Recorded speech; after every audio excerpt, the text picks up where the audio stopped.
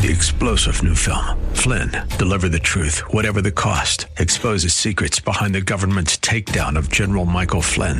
Flynn knew what the intel world had been up to. He ordered the first audit of the use of contractors. This set off alarm bells. He told the truth. He was the most dangerous person for Donald Trump to hire. They had to get rid of Flynn. Flynn, deliver the truth, whatever the cost. Available now. Watch it today. Go to salemnow.com. salemnow.com. Healthcare Now, paid for by Integrated Physician Network. This program is recorded to air at this time. Welcome to Healthcare Now with your hosts, Larry Jones and Dr. Mark Shahan. Want to become an educated healthcare consumer? Then join our discussion about all things healthcare and understand how to navigate our complex U.S. healthcare system. Now, let's join our hosts in the Healthcare Now studios. Welcome to Healthcare Now. Thanks for joining us. I'm Dr. Mark. I'm here with my co-host, Larry Jones. Our show is about all things healthcare, trying to bring some information to the people, make sense of a few crazy things we see in the news, and hopefully just educate. Good evening, Dr. Mark. Good evening. You doing all right? I'm doing great. Little allergy, but if I cough a couple times, just ignore me. I know. Where's our cough button? We need that. We've got our cough lozenges. We're all set. That's right. That's right. Well, I wanted to jump into a topic that we talk about here and there whenever we have the visiting docs on. Yep. These things tend to come up, and I want to talk a little bit about that and follow it up with an article that you pulled up on tips to optimize your metabolic health. Right. Exactly. But 70% of Americans are overweight. Unbelievable. Okay. Now we have to say that there's a specific definition for overweight. That's right. And you may look at when you actually go to see your doctor and they do that body mass index, it's really BMI. considered a BMI over 25. Right. So, so at a BMI of 25, if you go in there and your doctor says you're overweight, you may say, I'm not even trying to lose. This is not. So there is a broad net that we throw when we say 70%. Well, when you think it's so important, though. Yeah, when you think of overweight, Dr. Mark, you think of obese. Right. And we got about 30% of Americans are obese. Right. That are morbidly obese. And so there's really a very specific number that associates all these special words. And I think that people get quite offended when somebody puts in their medical record that they are overweight. Exactly. And frankly, overweight in America, if you're just overweight, you're winning. I mean, by the way the numbers are going. I'm not saying that that's the healthiest way to be, but I know that a lot of times people are, I've had that and things were like, well, the pediatrician put down that my son was overweight. Right. And so it is, you have to look at it more carefully than that. And it's considered also that children under the age of 12, 40% are overweight. Overweight, yeah. I mean, we're almost at 19% of obese teenagers in the state of Florida. Yeah. So it is pretty crazy. That's a huge number. But I mean, so that's a big thing, which we kind of went astray there. But definitely Americans and being over their optimal weight is a big deal. Half of all Americans have at least one chronic illness. Yep. Okay, so that's half. I mean, and we're looking at all the population. So we're looking at kids too. So which really tells you, since the kids don't have as many, that the adults have. More than half of the adults are going to have a chronic illness. In fact, at over age 65, at least 50% of those people over age 65 have at least one chronic illness. Right, and you follow that. I mean, we see that with all the Medicare issues stuff. Yeah, so we're following that, and very concerning. So we're going to follow this up with a term that we'll define. Yes, but only 12% of Americans are considered metabolically healthy. Dr. Now, even without would lose his mind if he knew that number. You would. Well, even if you don't know what metabolic health is, that low number and the word healthy, that's got to give you concern. But let's talk a little bit about what that exactly means, Larry. Yeah, metabolism is a process that your body uses to convert the food you eat into energy. And Dr. Mark, I don't want to kind of put you on the spot, but you and I've known each other a long time, and of course, I don't know your numbers in health, right? But you have always been very sensitive to exercise, weight. You've never been overweight. Right. You're in good shape.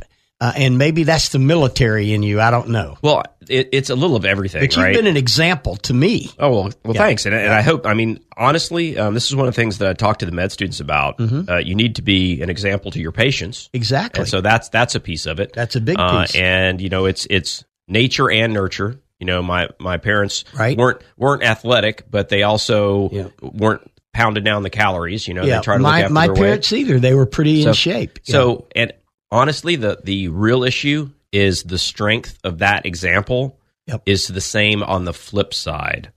If you come from a family that is in poor metabolic health, you're really extra challenged. See it in the kids. Oh, of course. No, it's a household issue. Right. But as you say, so your metabolism, people talk about, as you get older, your metabolism slows down. Right. There's more to it than that. And the idea is no matter what it is, we have to learn to work with it. We have to learn to figure that out. Let's talk about that a little bit.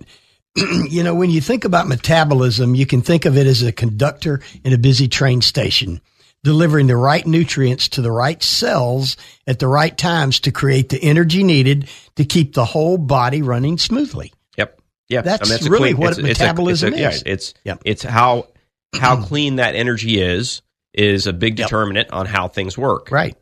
And the goal is to achieve a high rate of metabolism in order to maintain ideal weight, optimal energy, moods, mental clarity, and a body that is in shape.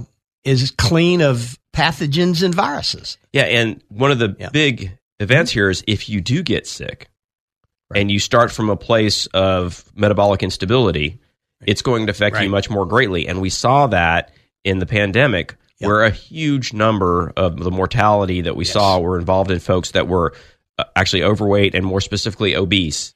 And it was shocking. Yeah. It was obese. It really brought it out. It was obese and multiple chronic illnesses of most of the people that passed away from COVID. Yes. And so and that data was undeniable. Yep. And we always talk about, risk factors when your body is being challenged. So you might be challenged by a virus, you might be challenged by having to have surgery. Yep. When somebody comes in for a joint replacement, their body mass index is a big part of their prediction on how well they're going to do. Exactly. And I think that kind of makes sense. I mean, if you think about replacing a joint, it's a weight-bearing joint. If you're replacing a hip or a knee, and that weight is a direct effect upon that joint. And so you can see easily there, but it's the same problem if you go in and have a colon resection. Right. Your recovery is way out of line if your metabolic health is not in check. Right. Well, it's all about taking care of yourself every single day. But Dr. Mark, let's talk about some tips to optimize your metabolic health. Sure. You want to start that? Yeah, sure. And like I say, this comes from this article, so we're just going to kind of go through them and support or knock down just on what our opinions might be. But this one you hear a lot of is hydration. All the time. Yeah, hydration supports everything in your immune system. It's been kind of dumbed down over the years. It's like, I just got to flush things through your kidneys. Yep. But there is a point, because if your hydration is challenged, again, you become more vulnerable to outside influences that might make you ill. It breaks down your immune system. Yeah, well, it doesn't let your immune system work properly, for sure. Right. And we're not talking about you're going out. Let's say you are watching, so you're working out and you're go out for a long run, and after that run, your hydration rate, you're dehydrated. We're talking about chronic issues. And Larry, one of the things that we run into is a lot of the medications that we take to treat some of our chronic illnesses, like hypertension, might wreak havoc on your ability to be appropriately hydrated. Yep. So it can actually happened to me, Dr. Mark. Yeah, it can really throw you off, and so you need to be mindful of that. Considering what your medications are. Particularly people on chemo. Oh, for sure. Chemo will dehydrate you so fast. Well, I mean, when we go to chemotherapy, that's sort of the opposite of metabolic health. In a lot of instances, and everything becomes complicated, but. Right. Again, it depends on where your baseline is when you go into a challenge like that. Right. Well, it's not only immune system that it breaks down, it also can affect your muscle function and even your bowel function. Yeah. No, it's hydration is very, very important. I tell you, we the most common complaint in the pediatric population is constipation. And that's about kids being dehydrated? Yeah, because kids don't recognize their thirst. Right. I mean, you send your grandkids out to play, and you're like, sense. And they'll play all day long. They'll sweat until they can't sweat anymore, but they won't stop to drink water. Right. And so the first issue for a lot of the GI disturbance that we hear about is, we need to increase their water intake, not their juice intake. Because their juice, that's going to lead us into the next discussion. But Dr. all the Mark, extra sugars. I see more and more kids today, and I know all my grandkids, they take water bottles to school with them now. There is a better habit there. And there is a better habit that you're seeing in America. And I can tell you from an aspect of youth coaching, the two things that they have pushed in the last 10 years have been concussion protocols and hydration. So they had lots of bottles, but it was right before the pandemic when I was sort of looking at all those bottles. You know how the pro sports teams will bring out a little carrier case, right? And so the kids were starting to take their own bottles and putting them in there. But I don't know how many of those bottles got switched around, and that kind of made you concerned. Well, I know we go through a lot of water in our family, and I see my kids, they're in dance, gymnastics, baseball, soccer, and you see these kids. And they're in Florida. And they're in Florida in the heat, and you constantly see these kids hydrating and sometimes get dehydrated. No, they're definitely, that's definitely a go-to. Kids that complain of headaches. You definitely want to watch your hydration level. So talk about intermittent fasting, Dr. Mark. How does that affect the body?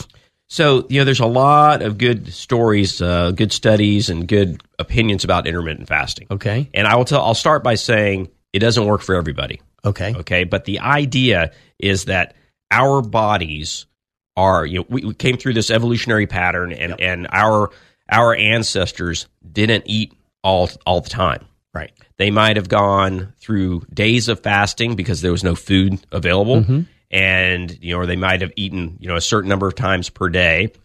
So our bodies have an adjustment that we've grown into through that evolution, and we are not supposed to just eat.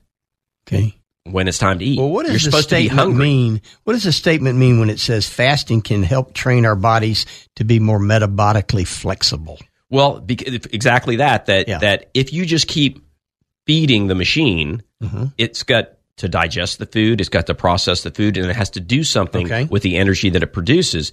And if you overeat, that absolutely leads to obesity, right? Yep. And so by fasting, you're teaching the body that that the nutrients that are coming in are going to come in at a certain pace. And we have other systems in our body that can allow us to create energy when we don't have food. So what's the message here on fasting, Dr. Mark? Well, I believe that... Should you eat 2 meals a day or 3? Well, again, it's going to be different for everybody, and you really have to take into account any comorbidities you have, because there's some people that just can't do it, right? Exactly. Their blood sugars are not stable enough to do it. But if you look at the times that you eat, 3 square meals a day is an old adage that just doesn't add up. Doesn't work. And if you're being honest with yourself, I doubt if you've ever eaten 3 meals a day. Well, and if you do, when you have time, right? If you have 1 meal or 3 meals a day, you have snacks and stuff in between. So the idea of taking smaller meals more frequently, or better yet, having a gap in time where you don't eat,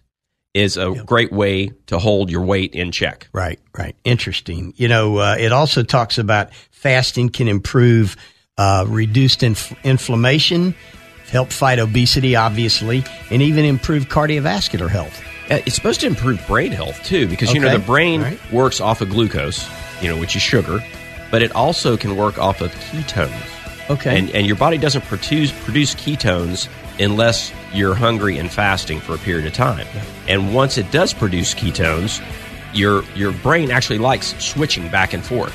So when you talk to people who do go on these longer fasts, they'll talk about a period where they kind of break through a wall and get some alertness and clarity that they didn't have, and that may be 12 hours into a fast or more. So that is kind of fascinating Dr. stuff. Mark, we're going to continue this discussion on optimizing metabolic health when we come back. You're listening to Healthcare Now, the truth about U.S. healthcare. We're going to a break, and when we come back, we'll continue our discussion on all things healthcare with Dr. Mark and Larry.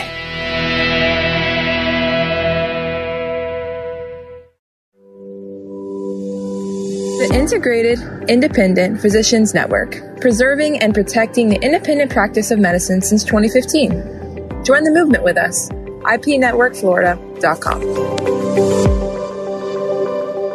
Navigate the healthcare process like never before. Due to popular demand, Healthcare Now is also airing on Thursday evenings at 7 p.m. Join me, Larry Jones, and Dr. Mark on Healthcare Now, Thursdays at 7 p.m. and Saturdays at 1. AM 950, FM 94.9, The Answer, and at theanswerorlando.com. Take The Answer with you wherever you go. TheAnswerOrlando.com. Tune in, iHeart, and Odyssey.com. News, opinion, passion on the go. AM 950, FM 94.9. The Answer. Welcome back to Healthcare Now, the truth about U.S. healthcare. And now let's head back into the Healthcare Now studios with Dr. Mark and Larry.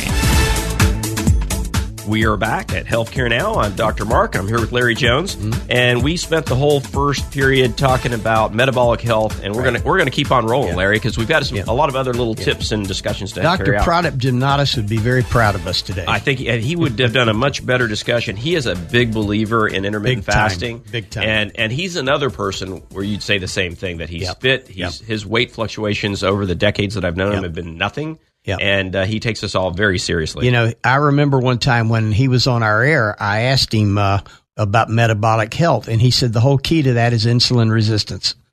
Yeah, so that starts to get a little more heady and technical. And the idea of all of these things that we discuss, it really affects the way our bodies work with glucose and insulin and that balance. So it's hugely important especially for all the chronic illnesses we talk about. One of the next things about optimizing mental health, Dr. Mark, is don't snack. Everybody in America snacks. So, and again, there was a period of time that the diets, okay? Diets are not the way to maintain your weight. Right. Okay? Diets are designed to abruptly change something you're doing. And what you need, other than diets, is you need habits. Right. So one of the diet fads that was pretty popular was eating multiple small meals. Yep. Okay. This never made sense to me because, again, evolutionarily, that would never happen. Right. Okay. Right. But what's worse is what this is actually talking about specifically is the kind of snacks that we eat. Yeah. Right. Yeah. So if you were eating healthy food, clean food, and you were eating it more frequently, but your total calorie intake for the day, I mean, that is not an unreasonable way to maintain metabolic health. Right. Okay? Well, it's interesting. It said snacking may seem harmless, but it causes dramatic fluctuations in blood sugar levels, leading to more cravings. And now you're on what they call the blood sugar roller coaster. Right. And again, it's what you're snacking on. Right. If you're snacking on things that have a low glycemic index, okay, so they don't trigger that sugar and insulin response, then it could be okay. And so you get those two.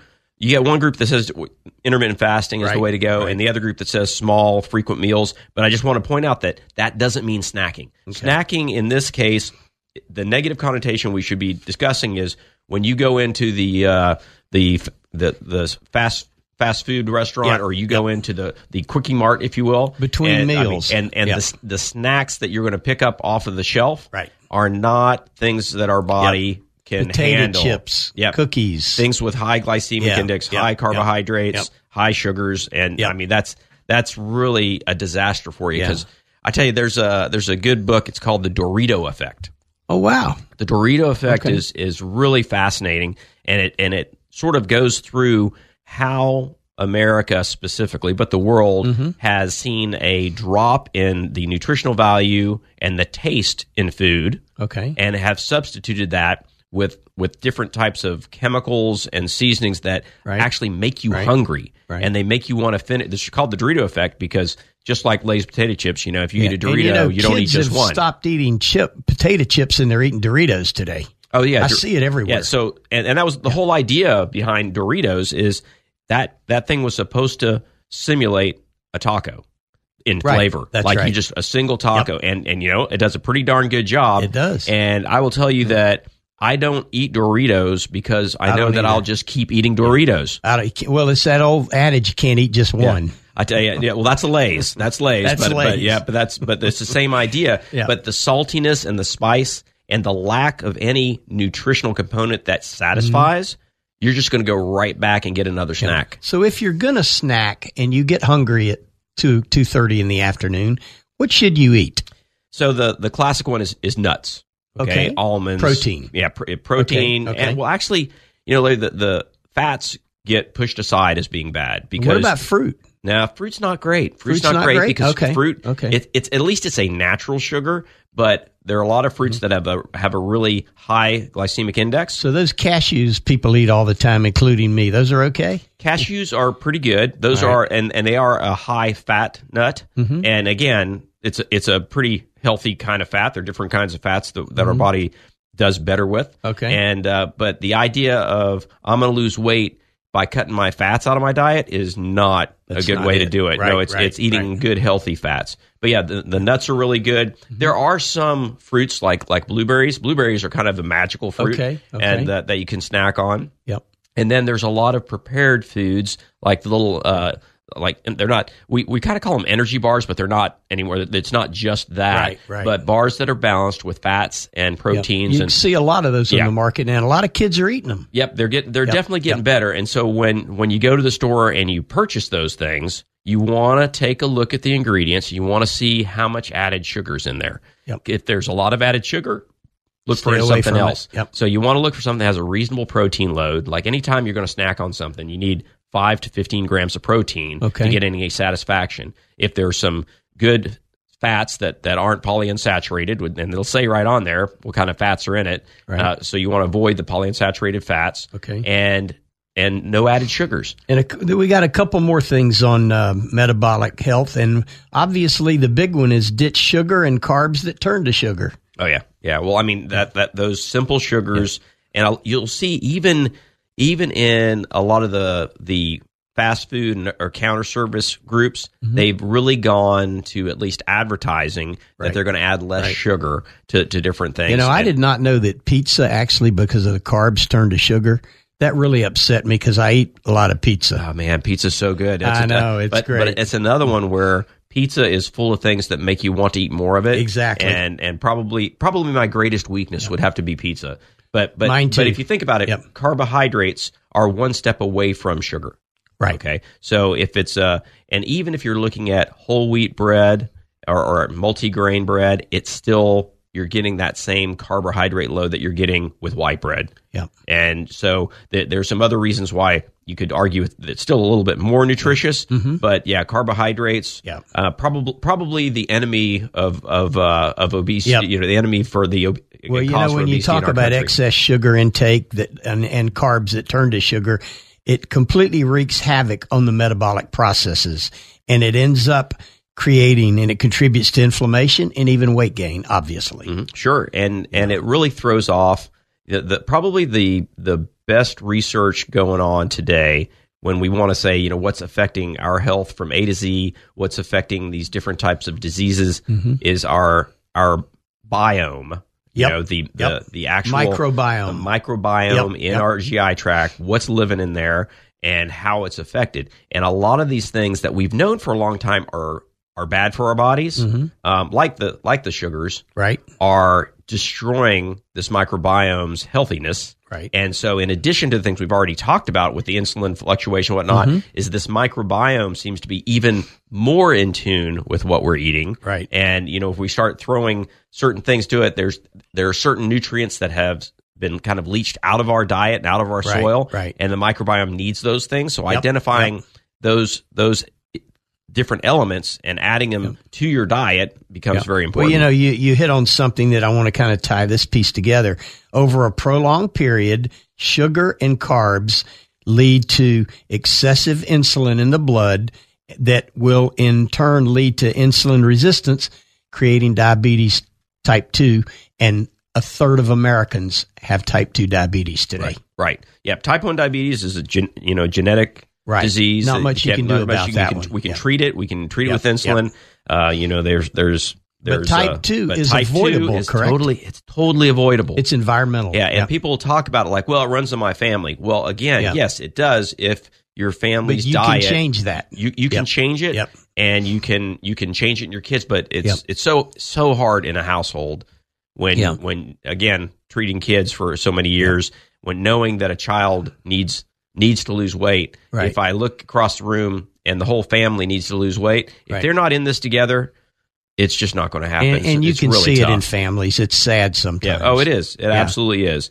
But, it's everybody's, we fight on this all the time. I got a right to be anybody I am, and I get that. But you really, I think if everyone truly believed two things, if they believed that the obesity was really killing them, and if they believed with help they can do something about it, we'd all be a lot healthier. Well, we know that kids with diabetes, and 30% of kids are obese, are going to lead to multiple chronic illnesses when they're 60 and 70 years old. Well, that's the number one prediction of people with type 2 diabetes is their weight. And if they have chronic, if they're holding on to extra weight, and the diet that's needed to maintain that weight is going to set you up for that loss. Yeah, let's talk about a couple other things real quick before we end this session.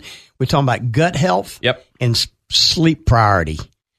Very important. I think that if there was one thing we need the miracle cure of, it's gut health. Yeah, and absolutely. Unfortunately, that story's out there a lot, and if you ask people throughout, whether they're physicians, dietitians, health gurus, they're all talking about the microbiome and your gut health. Yep. But they talk about what a probiotic is, Dr. Mark. Explain to our listeners what that is. So a probiotic is something, it's a healthy bacteria. Okay. So we talk about taking probiotics. They're like when you eat yogurt. I take a probiotic every day. Yeah. So lactobacilli. There's certain types of bacterium that we know are good for us. And the problem is, and I was sort of kind of getting to that, is everybody's got the cure. Everybody's got the bottle and the pill, the thing that you got to take. The problem is that probiotic, and I don't know what you're taking, but a lot of the probiotics are these, freeze-dried lactobacilli. Yeah, that's not what I take. They take, 2 million of these things. But the reality is when it gets inside your intestine, it may be sawdust. Exactly. And so what you're taking, and more importantly, what you need in particular, you, Larry, me, Dr. Mark, what we need specifically would be different. Right. And I tell you, there are some really cool studies out there looking at how this gut bacteria changes can completely change your body habitus, everything that you do. When I started taking this probiotic about 2 years ago, it absolutely changed everything about my gut health. All right, don't name it because we should call them and make sure they sponsor the show, and then we can pump it up. Exactly. But there's some really good, it's incredible, good probiotics, and there are a lot of people.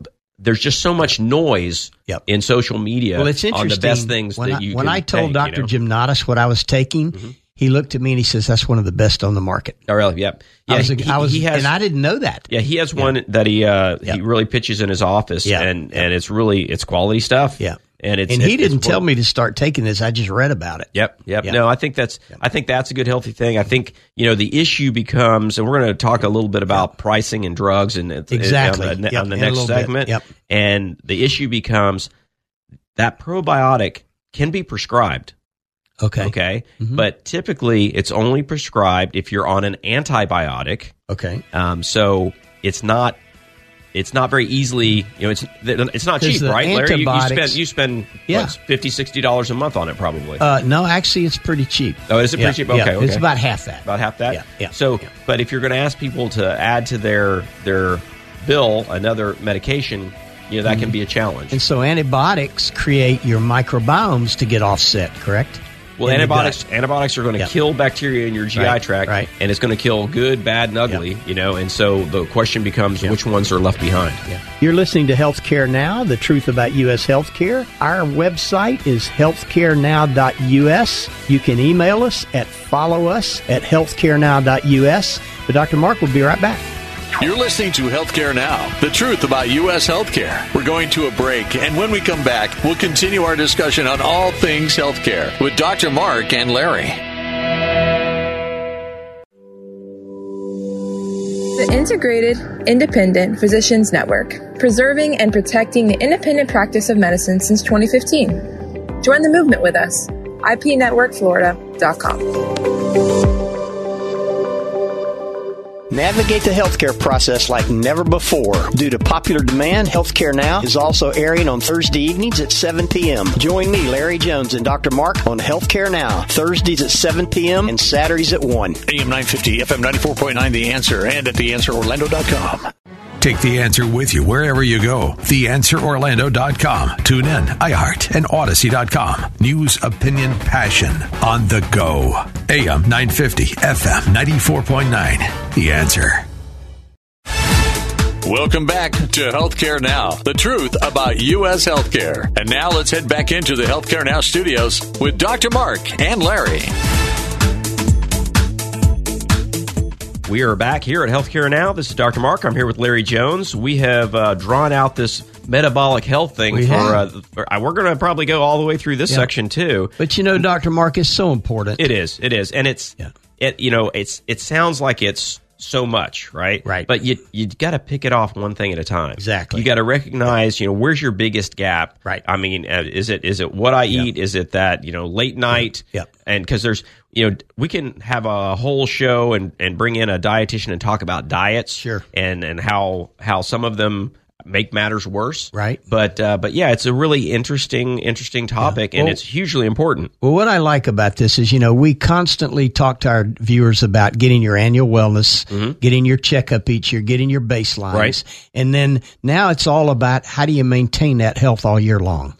Well, you bring that up. So I had a meeting this morning with a friend, and one of the things they said is, oh boy, my doctor would be mad at me because here I'm having this snack, and I really need to lose some weight. And it made me think, your doctor's not mad at you, and it doesn't come from your doctor. It's got to come from within, you. right? That's right. And it makes, but I hear that all the time, and where sometimes you'll hear that people don't go to see their doctor because they don't want to get lectured. That's right. And I don't, as physicians, we have to be better at delivering those messages, and sometimes it's delivered to deaf ears. But if someone can hear, how important it is to do arrange their intake and change their metabolism, it'd be huge. I agree. But the one thing, and this might sound a little cold, but I really hate it when people look at me and say, I'm so tired, but then they don't do anything about it, and then they go eat a bag of potato chips. Right, yeah, which, interestingly...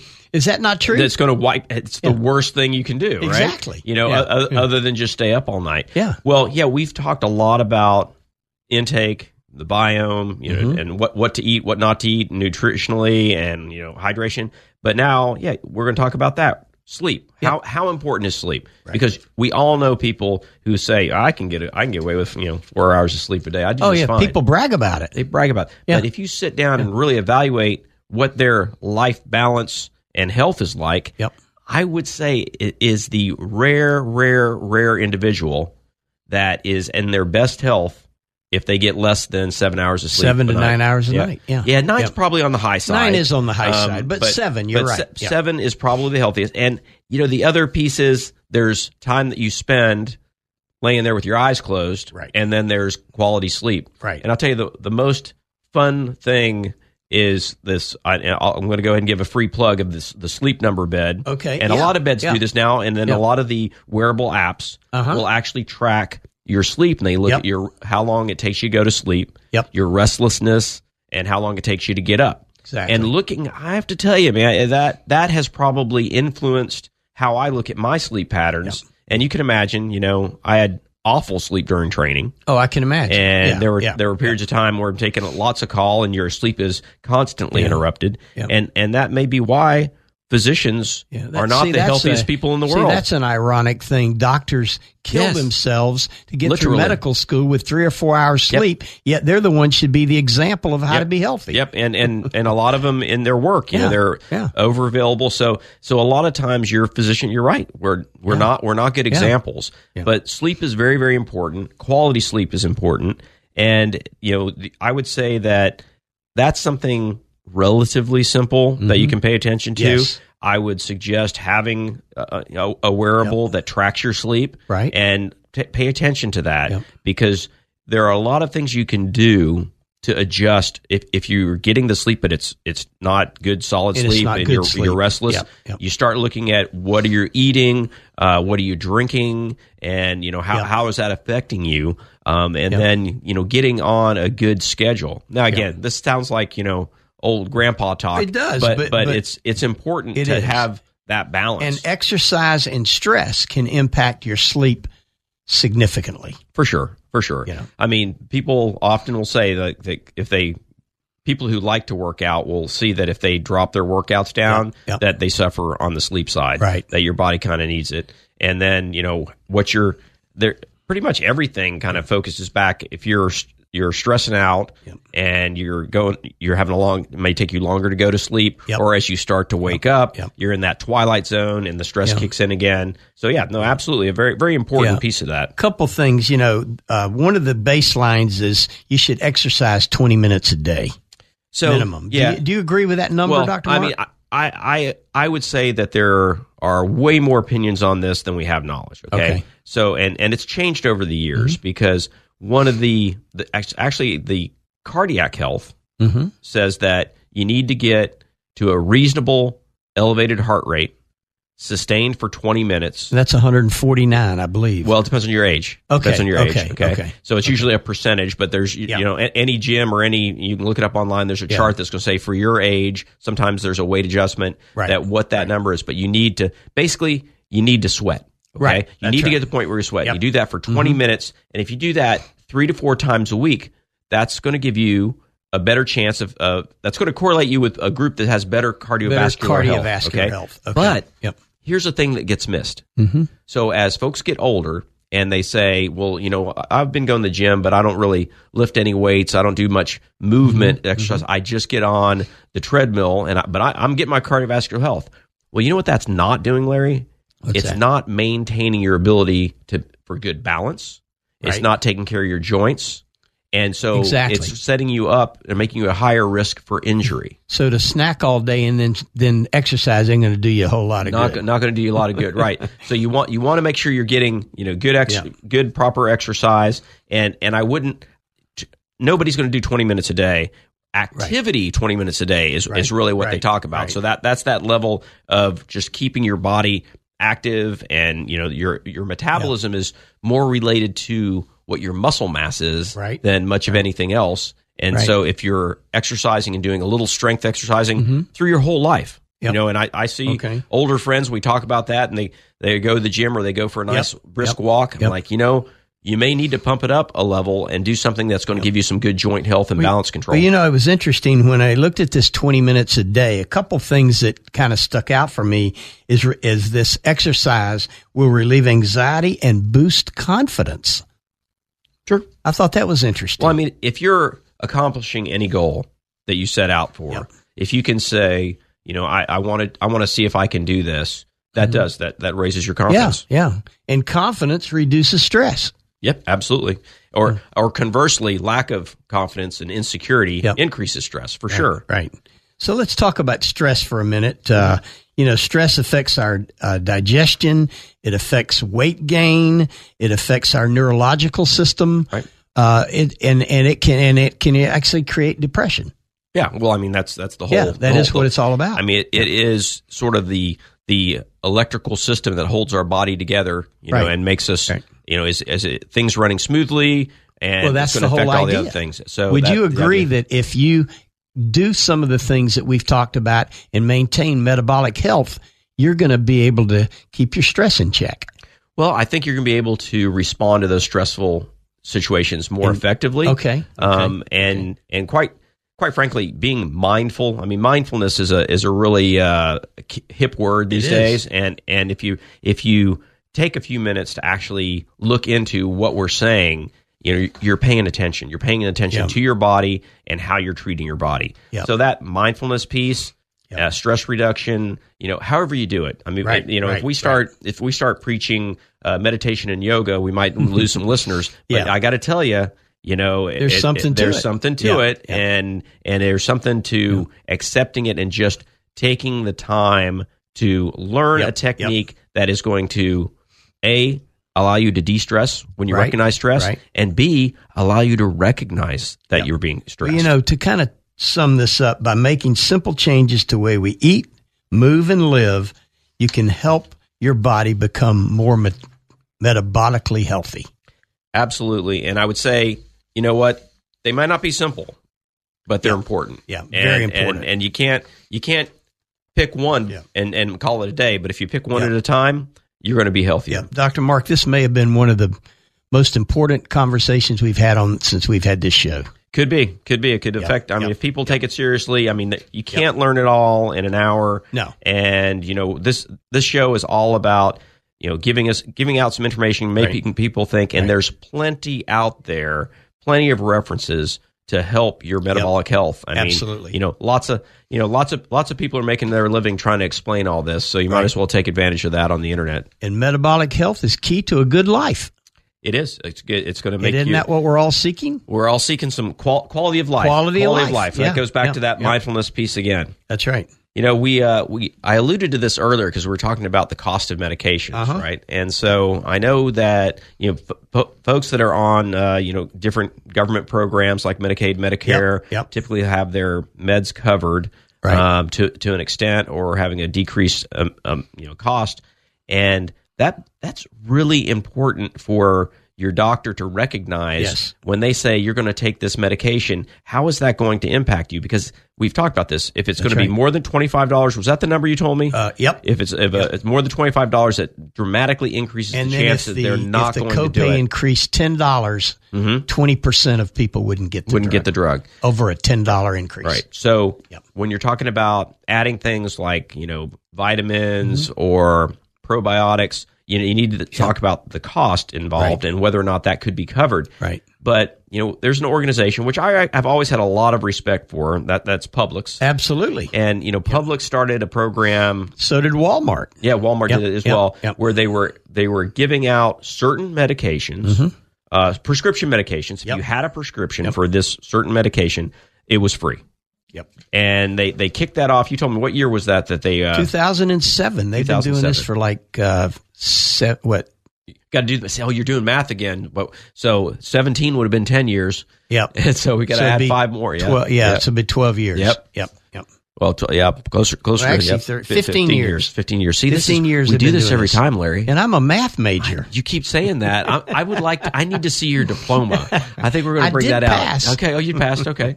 Well, so for 15 years, people could go to different form. And we're talking about Publix specifically. They could get antibiotics. Yeah, not any antibiotics. There was a specific list of antibiotics, blood pressure meds, and some diabetes. Right. So they were all generic materials. All generic. Yep. And so that was great. That was saving a lot of people a lot of money. Right. As of June 1, Publix is going to discontinue this program, and which Publix has 1,297 stores in 7 states and 833 stores right here in Florida. Wow. Yeah. It's definitely Southeast. Yeah. But for instance, a 90-day supply of metformin, lisinopril, or amlodipine is going to cost you $750. Right, and it's been free all these years. And the whole issue was, why is Publix doing this? The heads of Publix came out and said that the intended purpose of this program is no longer serving our intended purpose, and he says that most of these medications are offered through insurance plans. And let me speak to that for a minute. Because that's like the worst. That's the worst excuse. That is a terrible excuse. It really because we all know their PR firm should be fired. Sometimes are higher than the cost of the drug itself, particularly in generics. Well, plus just because it's covered by insurance doesn't mean it's free. That's right. Okay. That's right. Somebody's paying for that insurance. Whether it's a government insurance, we're paying that through taxes. Yeah. So they were doing a great thing. Yep. And absolutely, it's a wonderful program. They're not stopping because of lack of profits. No, because they made $4.4 billion last year. I know it's killer. And I don't want to ding Publix on this, but but it's sad. Something that our people need to understand. Yep. All right, well, what are we going to talk about when we come back, Larry? We're going to talk about how people are struggling to pay their health care bills when we come back, Dr. That'll Mark. fold right into what we just said. You're listening to Healthcare Now, the truth about U.S. healthcare. Our website is healthcarenow.us. You can email us at followus@healthcarenow.us. But Dr. Mark will be right back. You're listening to Healthcare Now, the truth about U.S. healthcare. We're going to a break, and when we come back, we'll continue our discussion on all things healthcare with Dr. Mark and Larry. The Integrated Independent Physicians Network, preserving and protecting the independent practice of medicine since 2015. Join the movement with us. IPNetworkFlorida.com. Navigate the healthcare process like never before. Due to popular demand, Healthcare Now is also airing on Thursday evenings at 7 p.m. Join me, Larry Jones, and Dr. Mark on Healthcare Now, Thursdays at 7 p.m. and Saturdays at 1. AM 950, FM 94.9, The Answer, and at TheAnswerOrlando.com. Take The Answer with you wherever you go. TheAnswerOrlando.com. Tune in, iHeart, and Odyssey.com. News, opinion, passion on the go. AM 950, FM 94.9. The Answer. Welcome back to Healthcare Now, the truth about U.S. healthcare. And now let's head back into the Healthcare Now studios with Dr. Mark and Larry. We're back with the last segment of Healthcare Now. I am Dr. Mark. I'm here with Larry Jones, and we've had a really nice day of discussion, Larry. Yes. I've appreciated the information that we've chatted about. Exactly. And we're going to go away a little bit from the how to be healthier Health and talk and a little bit about how we're struggling to afford some of the things that we need to stay healthy. Well, you know, it's just estimated, Dr. Mark, that 112 million Americans struggle to afford health care today. Well, that's a third of the country. And it's not a surprise, right? Because no matter what group you're talking about, so if you're talking about folks that don't qualify for much in the way of benefits and they're just having to pay out of pocket, that's a given. They're going to be struggling even if they have to go to the ER for a minor laceration. I mean, it's going to be a big stretch because everything is so expensive. I mean, any care you're going to find is so expensive. And then if you look at the folks that they have great jobs and they have great benefits, they're still, no one expects to pay for this health care problem because you're not expecting to have it. So their co-pays, their deductibles, they're going to struggle with that too. And then even when you talk about people that are on Medicare, we talk about that every week, about how the out-of-pocket costs that they look for. So. Well, that's interesting. You mentioned that because not only do 112 million Americans struggle to afford health care, 93% of Americans feel that what they do pay for health care is not worth the cost. 93%, Dr. Mark. And why is that? You know, it's because the reimbursement rates are so up and down depending on what the coverage is, that all the institutions tend to make up their losses by charging fees that are way too high. And what was our best fight for that was as soon as you get your evaluation of benefits, you call the hospital and say, I'll pay you less, but I'll pay you. Right. Well, you know, this survey was done by the Healthcare Affordable Index with the Gallup polls, and it was a pretty significant survey. And it also found that half of Americans reported skipping needed care due to cost in 2021. No question. I mean, I would say, and again, a lot of that was probably due to the pandemic and COVID. Well, too. I don't know. I mean, I think some of it, but they're saying that goes back to what we said in the last segment about, you know, if someone's prescription copay goes up $10, they're going to skip it. You know, we can go. How many of our listeners don't know that your annual visit is a covered visit? That's right. And that keeps no people cost out, at all. Right. And so then now, but you can get tricked by going in to see them for like, you know what, I'm going to go get my annual visit and I've got a little bit of a cough. So if you call and say that, then you're going to a focused visit, and there is a cost. So a year later, when you want your annual visit, you may not do it because you remember getting charged again. Well, there were 3 key financial challenges that came out in this study, and I want to talk about each one of them. The first one is unable to pay for needed medical treatment over the past 3 months. So if they had that was 112 million. Got it. And the second one, skip prescription medication due to the cost over the prior 3 months. Which is going to get worse and worse. And then unable to afford quality care if it was needed today. You have to have that nest egg. And we just spent 3 segments talking about how do you maintain quality health care. Right. And even throw in those unexpected, accidental trauma. There's lots of different things that people end up in their doctor's office or their emergency room that they just did not anticipate. Right. And we talk about how much cash you need to have on hand for a rainy day fund. Exactly. But you cannot keep enough cash for a significant medical issue. You just can't. No question. Well, and it was interesting, too. They classified Americans in 3 different classifications. They said that 36% of Americans were what they consider cost insecure. 8% were cost desperate, and 56% were cost secure. Yeah. Now, that all just over depended half. on income, household income. Sure. Yeah. Anyone under a household income of 48%, which represents $48,000. Yeah, $48,000 a year is considered significantly cost insecure. Right. Because you're looking at the cost of feeding and clothing and having a roof over your head, and add to that some unknown cost in the thousands of dollars. Yeah. And anyone with household incomes over $100,000 were considered cost secure. Gotcha.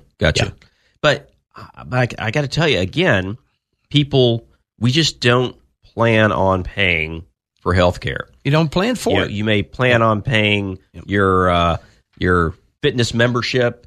You don't. It's just not something you plan on. You may plan on paying for your trip every other year to go somewhere nice. You may plan on, but we don't plan on paying for health care. Right. And it's kind of foolish because everybody ends out, someone in your family is going to have an interaction with healthcare more frequently than you like to admit. Yeah, well, we talked about the 36% of Americans that are cost insecure. They actually reported that they had to cut back on utilities, and half had to cut back on food in the last 12 months to pay for necessary health care. And I would imagine that the majority of them just cut back on what they needed. Exactly. They cut back on picking up meds. And we see seniors on fixed incomes all the time. Yep. Do I buy my food this week, or do I pay my drugs? Right. Pay for my drugs. And if it's a medication like for hypertension, you don't really notice that your blood pressure's high. That's right. Right. So until you start having chest pain or headaches, dizziness or whatever, so you don't notice that. So that's the one you're not going to pick. Now, frankly, if you're insulin dependent, you're going to know pretty quickly if you don't get your insulin. Right. I thought it was interesting, Dr. Mark, that only 5% of the U.S. population in this survey reported that both their household and their income is the right amount to pay for health care. 5% of America only said that. Wow. I thought that was interesting. No, that's kind of crazy. Yeah, I mean, that sort of argues to that point of it being ridiculously expensive. And 50% of Americans generally said that they're paying too much, and that the quality that they receive is not relevant to the cost they pay. Yeah. Interesting. That's some serious. And then poor perceived value, 45% of the U.S. adult population report that both their household and Americans generally are paying too much for quality and outcomes. Yeah, that's a sad report there. It's not shocking, and it sort of goes to what we talk about every week about the cost of healthcare and how can we get this under control? Because if you're just dividing up that $4.5 trillion that's spent, and we're looking at, we'll have to get the new data. For this whole year, we've talked about how it's going to be bumped up to 8 in 2025. That's right. But that was prior to the pandemic. Those numbers were discussed. Well, we're at $4.3 trillion today. Right. By 2028, well, it's not today, but last year. Yeah, last year, 4.3 trillion last year. Yeah, it's going to be up. In 2028 is projected $6.8 trillion, and by 2030 over $8 trillion in expenses. So I'm twice curious. Any other country in America, or in the country, or in the world. Oh, we'll get that right. Yeah, I'll get that twice, and also that represents $12,500 for every man, woman, and child in America, and for a family of 4.